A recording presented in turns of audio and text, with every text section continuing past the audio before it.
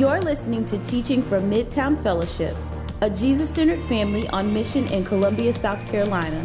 If you're interested in finding out more about us, our family of churches, or how to partner with us, go to midtowncolumbia.com.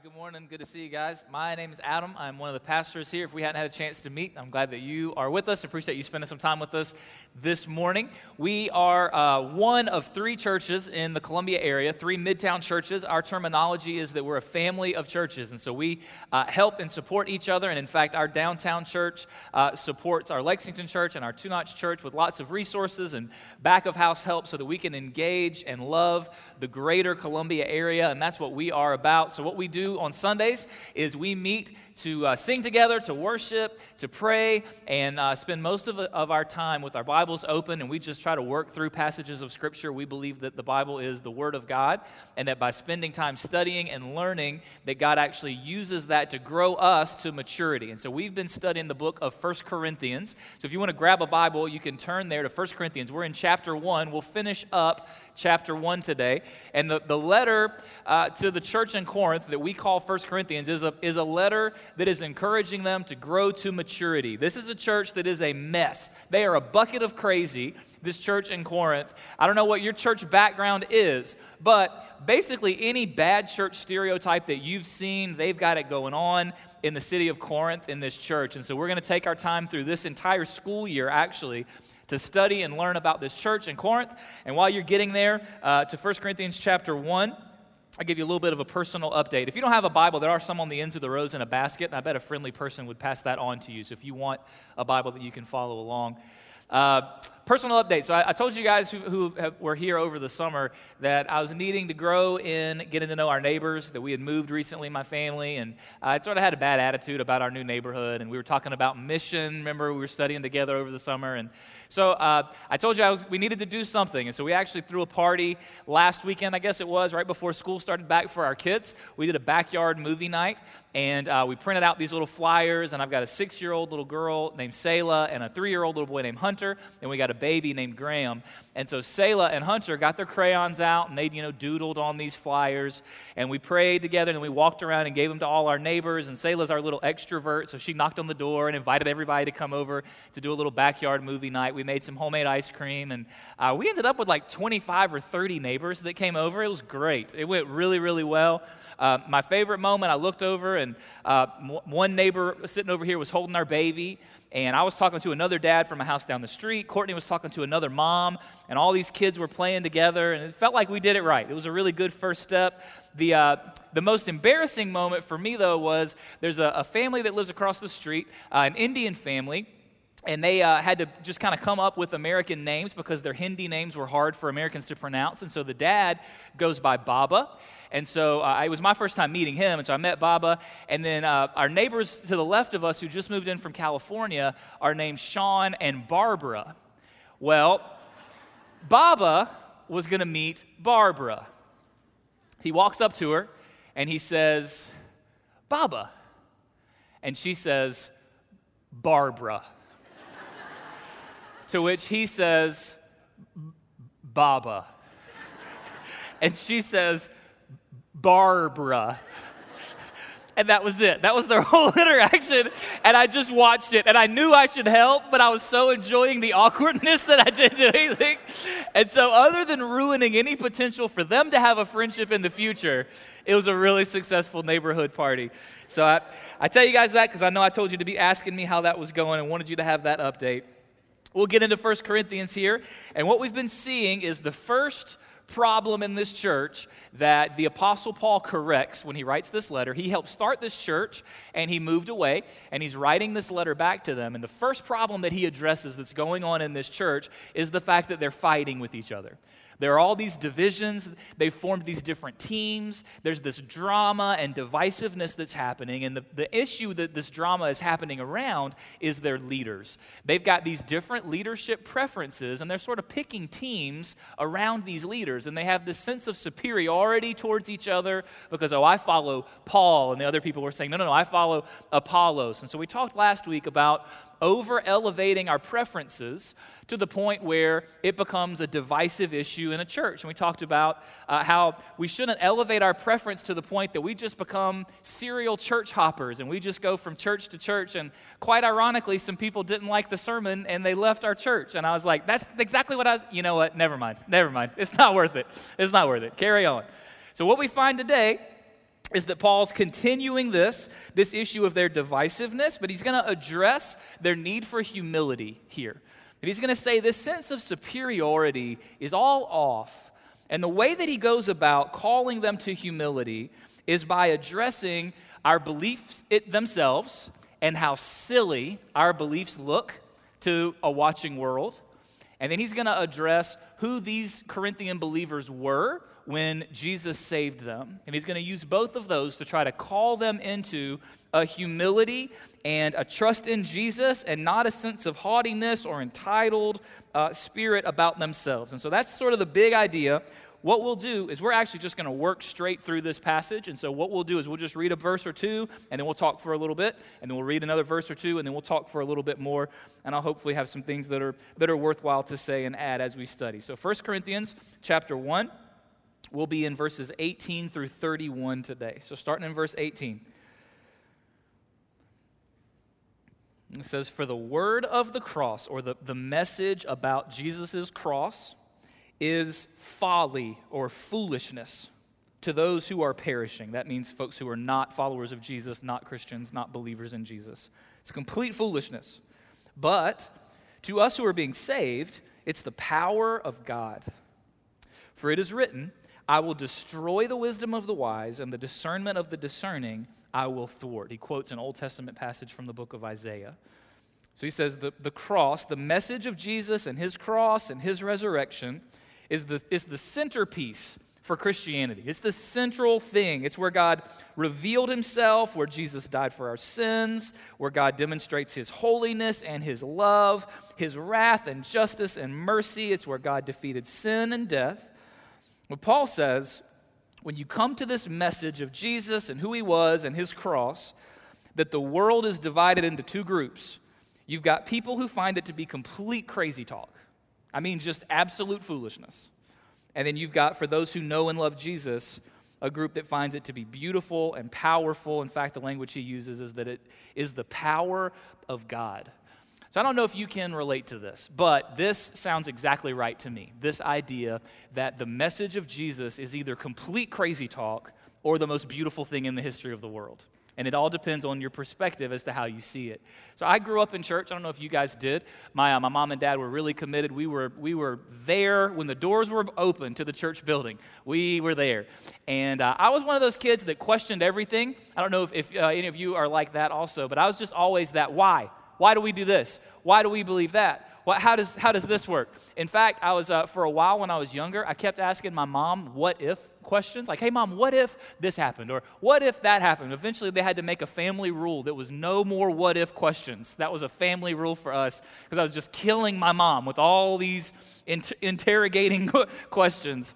And I remember when I was old enough to start really thinking through the things that I was being taught in church and what my parents were telling me and the things that I had seen in the Bible, I had some real questions because it all sounds a bit wild. Wait. You're telling me a virgin had a baby? Okay. And then that baby was God? God was a baby? God was born? Wait, God has always existed, but also he was born? All right. And that when God came to the earth, he was born in an obscure, rural, Middle Eastern town? And then God just worked a job as a carpenter for most of his life? Really? Like, if this is what God decided to do, you know what I'm going to do? I'm going to be born as a baby and I'm going to make some sweet tables. Really? Okay. And then you're telling me that God let the people he created kill him? Seriously? What kind of God would do that? And then he came back to life 3 days later? This feels like a lot of trouble to go through. Like, is there not an easier way to get wherever he was trying to get? And even then, after God comes back to life, he doesn't just say, okay, this is it. I'm fixing everything that's wrong here. And instead, he says, I'm going to do that later. For now, I'm just going to float up to heaven through the clouds, and I want you guys to tell everyone. So Jesus just floats up into the sky going, tell the world. This is all a little wild. Really? Are we? This is actually what Christians believe? And, I got to tell you, Christians didn't help. So I remember being in youth group, and there was this girl who was new, came to the youth group, and she became a Christian. And so they had this party where they burned her CDs. And I just remember thinking, what are we doing? Like, they burned all of her good music, They let her keep the bad Christian stuff. And so we're just, we're watching these CDs burn, and I'm just thinking, this could have been a lot easier. She could have just given them to me. Like, she was burning like Tupac and Nirvana and stuff. Like, I'm going to go buy those later. Just go ahead and give them to me. What are we doing right now? I don't understand. I remember in high school, I was in a bathroom, and I was pulling the toilet paper, and a $20 bill came out. And I was like, this is amazing. Some beautiful person has decided to pay it forward and put a $20 bill in the toilet paper. And I bent down and I picked it up, and it was a fake. And I opened it up, and it said, disappointed? ? You wouldn't be if you put your faith in Jesus.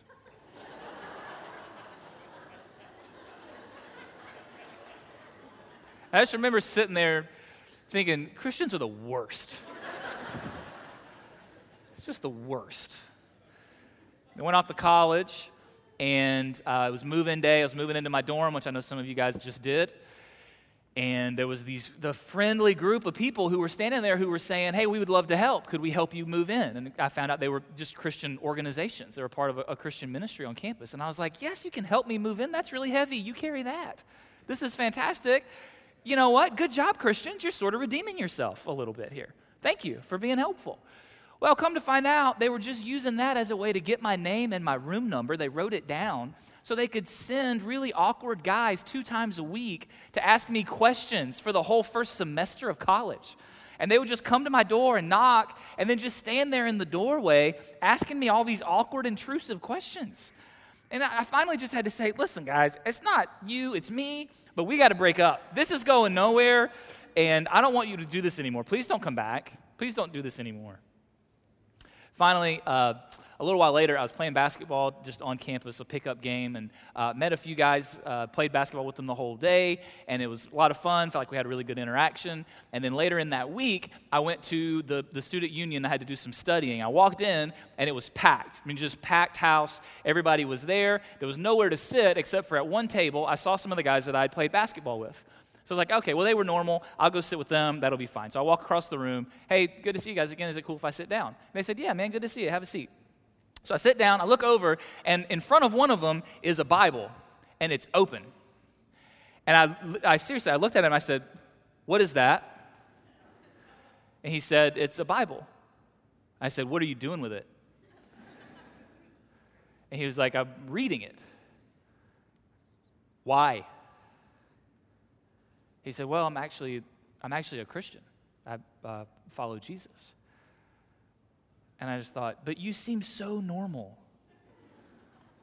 I didn't know what to do with it. It was the first time in my life that I had seen people who were my age, who at least seemed normal, who loved Jesus. This was like I'd come upon a unicorn out in the wilderness that I had no idea existed. And it was actually through those friendships, I got to know those guys and got to watch them. And I don't even know how exactly to explain it or describe it, but just as I got to know them and asked questions and saw how they lived their lives, that God just did something to me. And Jesus went from absolute foolishness to the most beautiful human being that's ever walked the face of the planet. And all these things about the cross of Jesus went from no way, there's no way that God would do that, to the most incredible, life-giving source of strength and joy that I had ever seen. And if you're a Christian in the room, then this is your story in some shape or form as well. That at some point, God just changed your mind, and you might not even be able to fully explain it, but at some point in your life, you just saw Jesus differently. Maybe it was through a conversation that you had with someone. Maybe it was through a book that you were reading. Maybe it was a sermon or a talk that you heard. That at some point, this message of the cross went from folly or foolishness and ridiculous to the most wonderful, beautiful event in all of human history, where we see God being humble, being loving, being selfless, being sacrificial, giving himself, finding a way to be holy and merciful, just and gracious. It's amazing. Paul says these are the two teams, and we need to remember and recognize that the message that we claim and preach sounds like crazy talk to people.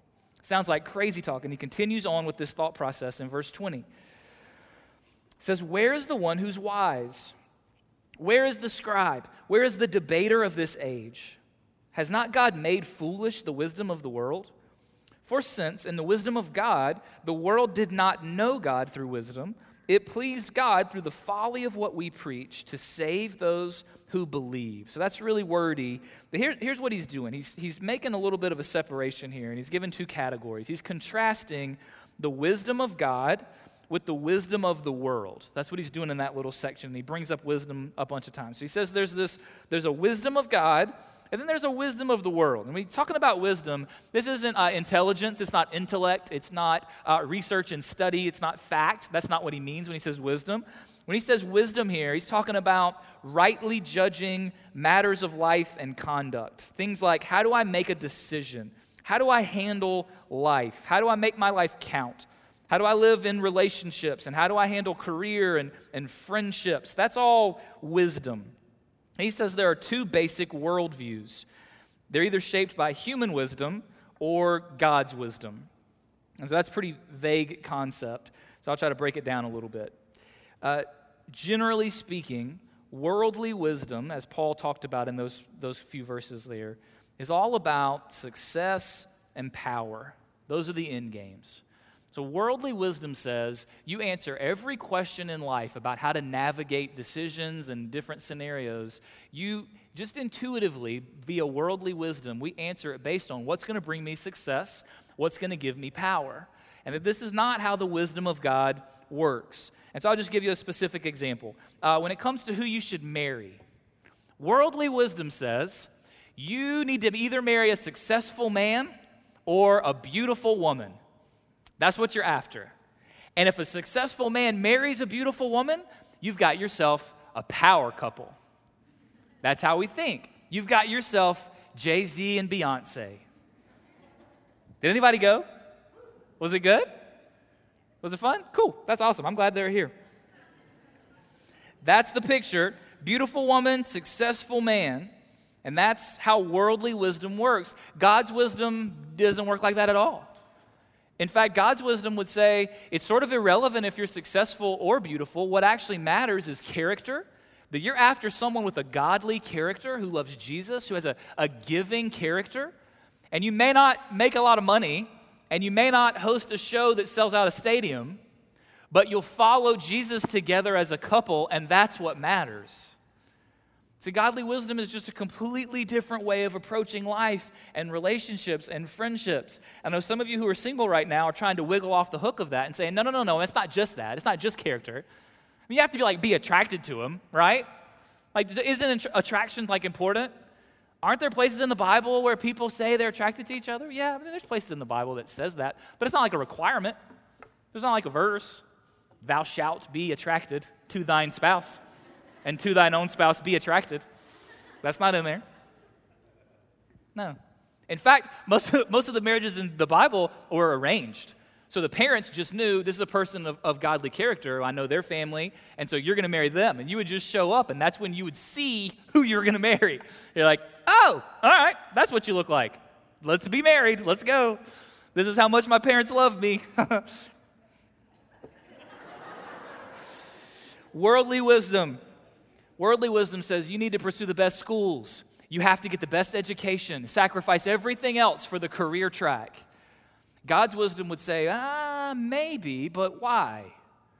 Why? Maybe you do get the best education and you use that to protect widows and orphans for your whole life. And the world would say, that's a dead-end job. That's not success and power. It's a completely different category, the world's wisdom and God's wisdom. And what Paul's actually saying here is that there's a human wisdom that actually looks wise to the world, but to God it's foolish. And there's God's wisdom, and it looks foolish to the world. And what we do is we presuppose worldly wisdom, and then we judge the cross of Jesus by it.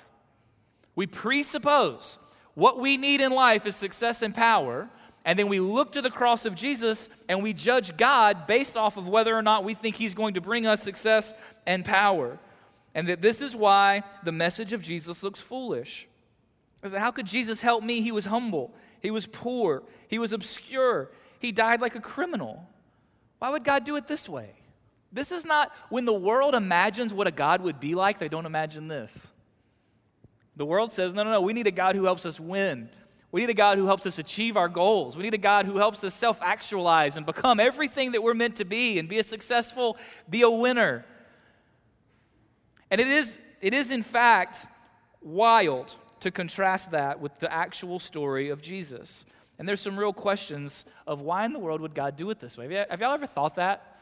Like you zoom out enough to just think, why would God do it this way? Like of all the ways, like have you ever thought about if we translated the story of Jesus but made it into modern times? Like if Jesus was a modern day story, like somebody would come on, knock on your door, hey, I'd like to tell you about God. You say, okay, tell me about God. And I say, okay, well, there was this 16-year-old virgin who went to Gilbert High School, and she got pregnant, but it was a virgin, though, I promise. And she went on a camping trip and had a baby in the woods, and that baby's God. He was God, baby God. And when the baby grew up, he worked at a car wash for most of his life. That's how he spent 30 of his 33 years of his life was washing cars. He was very good at it. He was a very good car wash expert. And eventually he decided he would let everybody in on what was going on. And so one day he walked across Lake Murray. And another day he was at a Carolina football game and the concession stands were closed. And so he took one guy's tailgate bratwurst and he turned it into food for the whole stadium. He fed the whole stadium. And eventually he was arrested and he was sentenced to death by the electric chair. And so he was executed as a criminal. But he came back to life and then he went on a fishing trip with his friends. And then he, as he was floating up into the sky, he said, go tell everybody. And so I just wanted to know, do you want in? Do you want in on this? Does this sound good to you or no? And what Paul's saying is, for a world that loves winning and power and victory and prestige, they don't see how God could be Jesus. This just doesn't make any sense. He was born in obscurity. He didn't win at anything. He didn't conquer. It's just not how it works. So Paul says it just seems like foolishness. And he gets a little more specific, a little more confrontational. Brace yourselves. Verse 22. For Jews demand signs, and Greeks seek wisdom. But we preach Christ crucified, a stumbling block to Jews and folly to Gentiles. So he says these were the particular issues that caused these people groups to get hung up. Jews didn't want Jesus, they wanted signs. Greeks didn't want Jesus, they wanted wisdom or success. Signs meaning signs or power, wisdom or success. So he's saying people want to determine the means by which they will come to their conclusions about God, and that's a problem. I'm going to say that again. People want to determine the means by which they come to their conclusions about God, and that's unacceptable. So for the Greeks, they were all about wisdom or the ability to successfully navigate through life. To the Greek mind, sophistication and philosophy were exalted pursuits. So how could a crucified man have knowledge? How can an executed poor man offer me wisdom to better navigate a successful life? But what they're doing is they're determining the basis by which they're judging whether God's worthy or not. You and I are like the Greeks anytime we have a mentality that says, God, if you were real, then you must answer all of my questions. You must meet all of my mental demands. And not only must you answer all my questions, you must answer them in a way that I deem sufficient. I have to like the answers. And Paul says you can't come to God with that kind of arrogance, pointing your finger at him, saying, you work for me and you answer to me. And he says the Jews wanted signs or power. In their history, God's people, the Jewish nation, they'd been attacked and enslaved and humiliated and oppressed. They'd been plundered and left homeless. So they wanted God to come and crush their enemies and liberate them and set them up as a nation so that they could be blessed. So how could a man who was humiliated by being crucified help them at all? Their thought process was, I need the power of God to deliver me from the Roman government that is oppressing me. So a man hanging on a cross who died at the hands of the Roman government can't help me. So they said, this is foolishness. I don't want anything to do with it.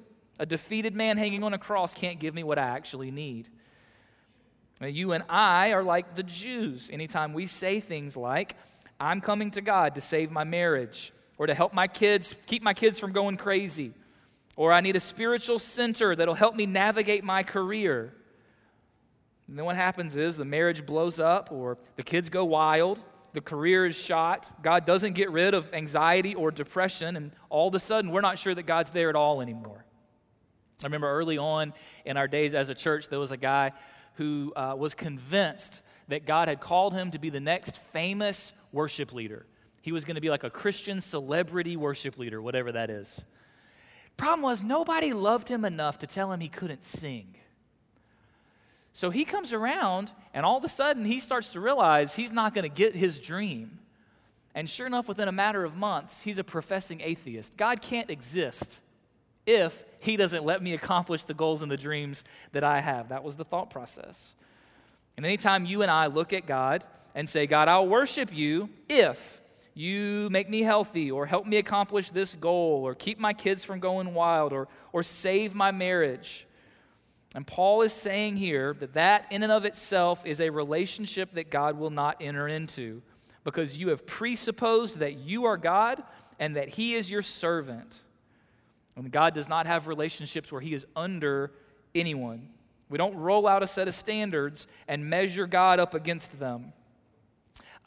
You might be surprised to hear this, but the God who is eternally existent and knows everything disagrees with you about some things. He has some things that he knows that you don't know. And for us to say, here's the standard, God, here's what I believe a God must be and be like and must do, and God, if you don't measure up to my preconceived ideas, then I will not worship you, is not all that different from my 3-year-old son deciding whether or not I'm a good father by his own criteria, such as, do I give him all the treats that he wants? And it's like little 3-year-old Hunter hosting a game show for who's the best dad, and the only standard is who gives out the most candy. All right, I'm not going to live up to your standard. Second, I reject the standard. There's more going on with being a good dad than just candy. And I really like candy. So when we do that to God, we're not doing anything all that different. That God's not interested in trying to measure up to our standards, and then also he just rejects our standards. So we tend to look in Scripture for things that we can't accept. This is how we approach the Bible. I'm looking for things that I can't accept. The problem is the Bible was written to show us things about us that God can't accept. We have questions like, how could a loving God send people to hell? Do you know the Bible doesn't act like that's all that challenging or difficult or confusing of an issue? The issue in Scripture is, how could a holy God let any sinner into heaven? That's the confusing question. We ask, why does God let bad things happen to good people? Which I get where we're coming from, and we can talk about it. But the question in the Bible that people get hung up on is not that. It's, why does God let good things happen to bad people?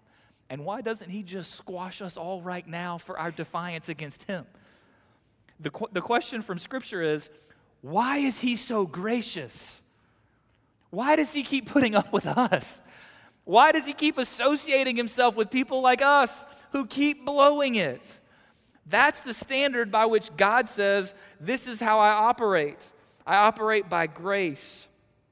So Paul's trying to remind them of this and call them to repent of the ways that they're holding God hostage and acting like God's on their own game show. And he continues on, hang with me, verse 24. He says, but to those who are called, meaning to those who belong to Jesus, both Jew and Greek, Christ is the power of God and the wisdom of God. For the foolishness of God is wiser than men, and the weakness of God is stronger than men. He says the cross is actually wisdom. It is actually power. It's just not what people thought they needed.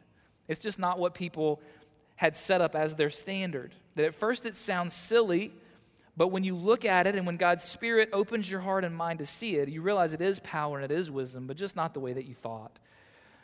The truth is that Jesus might make your life better by making things worse. He might make you more joyful by bringing you more sorrow. He might bring you more comfort by afflicting you. He might bring you victory by making you familiar with defeat. He might make you stronger by wounding you. He might bring you peace by calling you to step into conflict. He might bring you confidence by crushing you. He might help you accomplish your goals by removing them entirely. That Jesus will bring plot twists into your life that you might not see coming. And if your assumption is that God has to meet my standards of what I think God would do, then you'll never actually make it to God's wisdom. That if all you do is operate from the world's wisdom, then you're going to miss it. So Paul goes on in his encouragement for them to be humble. Verse 26. For consider your calling, brothers. Not many of you were wise according to worldly standards. Not many were powerful. Not many were of noble birth. All right, so you might have missed it. What you just read was actually first century shade. Shade has been thrown, and you might not have caught it. Here's the flow of Paul's argument, right? They're fighting and divided up and acting superior to one another. So he says, no, you've got it all wrong. God delights in humility, and he uses lowly things like a cross. And then he says, do you want further proof that God uses foolish and lowly things? Look in the mirror. This is how God works. And they're all going, hey, wait a second. He says, you guys weren't wise. You weren't powerful. You weren't noble. They had a class system. He's like, you're not upper class. You're not socially elite. You're not celebrities. Gosh, we love celebrities, don't we? And Christians are just as bad about it. Christians love, we get so excited if we hear that a celebrity is a Christian. And we think, oh, now we're really going to be respected. And God's really going to move. Oh my gosh, did you guys hear Chris Pratt's speech? He might be a Christian. Maybe. I don't know. I couldn't really tell, but I think there's a chance. And if we got Chris Pratt, then look out. Kingdom of God is advancing. And I'm telling you, if we ever get Ryan Gosling, it's over. It's over. The nation will be converted. And the problem is, while Christian celebrities are fine, it's just not how God generally operates. That fame and worldly credibility are not necessary for God to move. That our very message itself doesn't sound credible apart from God's Spirit helping us see it and perceive it. And the people that God tends to pick are not the elite and not the socially progressing and not the celebrities, but lowly, not so smart, not so great people like me and you. But God, verse 27, but God chose what is foolish in the world to shame the wise. God chose what is weak in the world to shame the strong. God chose what is low and despised in the world, even things that are not, to bring to nothing things that are. He says that God likes to mess with people. So to mess with people who only care about appearing wise, God tends to pick people who aren't that smart to be on his team. If you want to be on God's team, you're going to have to give up the desire to appear smart all the time. To mess with people who only care about power and influence, God tends to pick people who aren't that influential. To mess with people who care about status and appearances and career trajectory, God tends to pick people who aren't that highly thought of by the world around him. And in verse 29, he's going to tell us why. Why would God do this? Why pick something like a cross? Why pick something like a church? Why do it this way? So that no human being might boast in the presence of God. So that when we look at God, we have nothing to say like, God, look how smart and awesome we are. You sure did a good job picking us for your team. You know how to pick them. We are gifted and talented. It says no, so that no human being might boast in the presence of God. And because of him, you are in Christ Jesus, who became to us wisdom from God, righteousness and sanctification and redemption, so that, as it is written, let the one who boasts, boast in the Lord.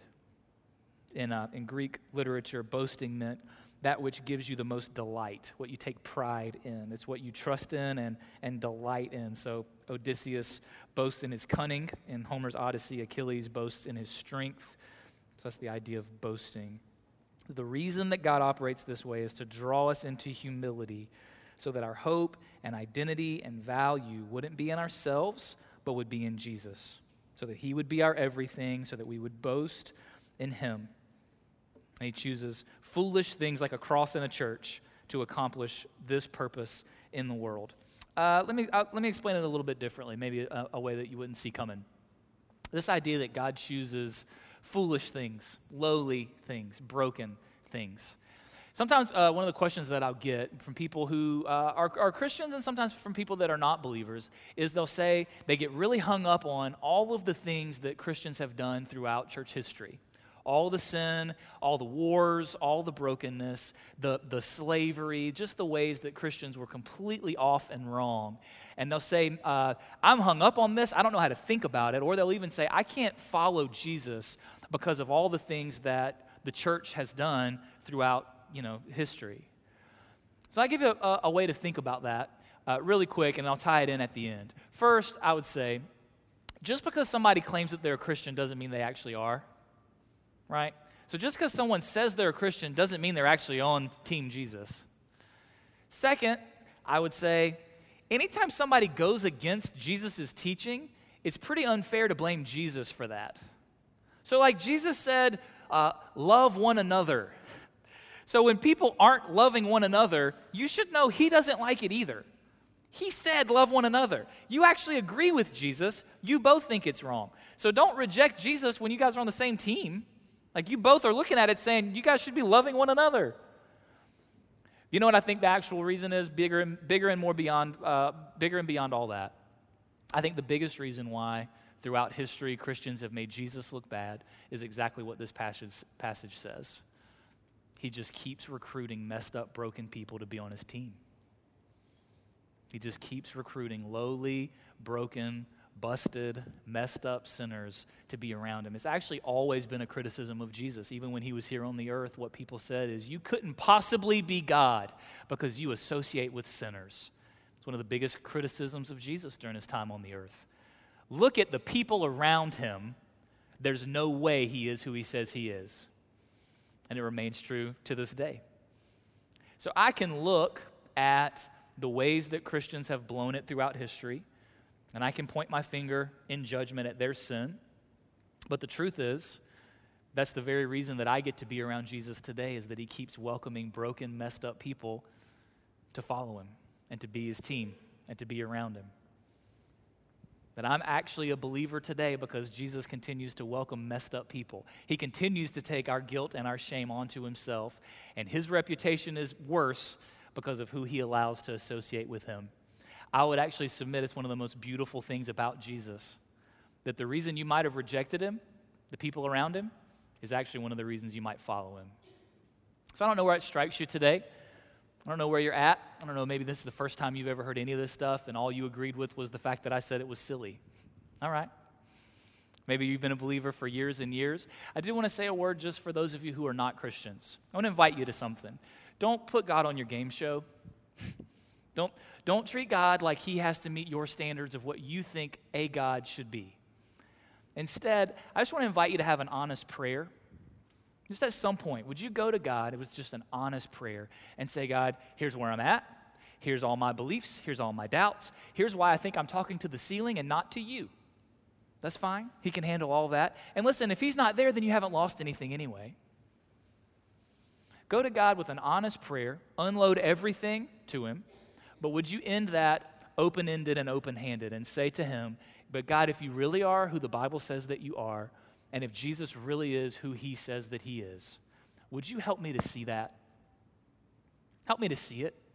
Help me to see why it's beautiful, because right now it seems ridiculous. Help me to see why it's amazing, because right now it sounds foolish. We'd love for you to hang out with us. We'd love for you to keep coming back on Sundays. Maybe you get some questions answered through teaching and sermons and singing and prayer. I'd love for you to hop into a life group and just watch how Christians live their lives. Maybe there's a good book that you might want to get your hands on and see if there's a Christian that would read that with you. There's all kinds of other next steps. For those of us who are Christians, we celebrate every time we take communion that Jesus welcomes broken and busted people like us. It's one of the best things about him, is that he keeps letting us make him look bad. Praise him. Praise his name. This is why we boast and brag and celebrate. He's so good, he keeps letting us make him look bad. So I'm going to invite you in just a second. I'll pray for us, and then we'll stand and we'll sing together, and we'll take communion as we remember that Jesus has died for us, that his grace is sufficient, and that he welcomes messed up people like you and I to the cross. So let's do that. Let me pray, and then we'll transition and respond. Jesus, thank you that you bear our guilt and our shame on the cross, and that you ongoingly bear our guilt and our shame as we walk alongside of you.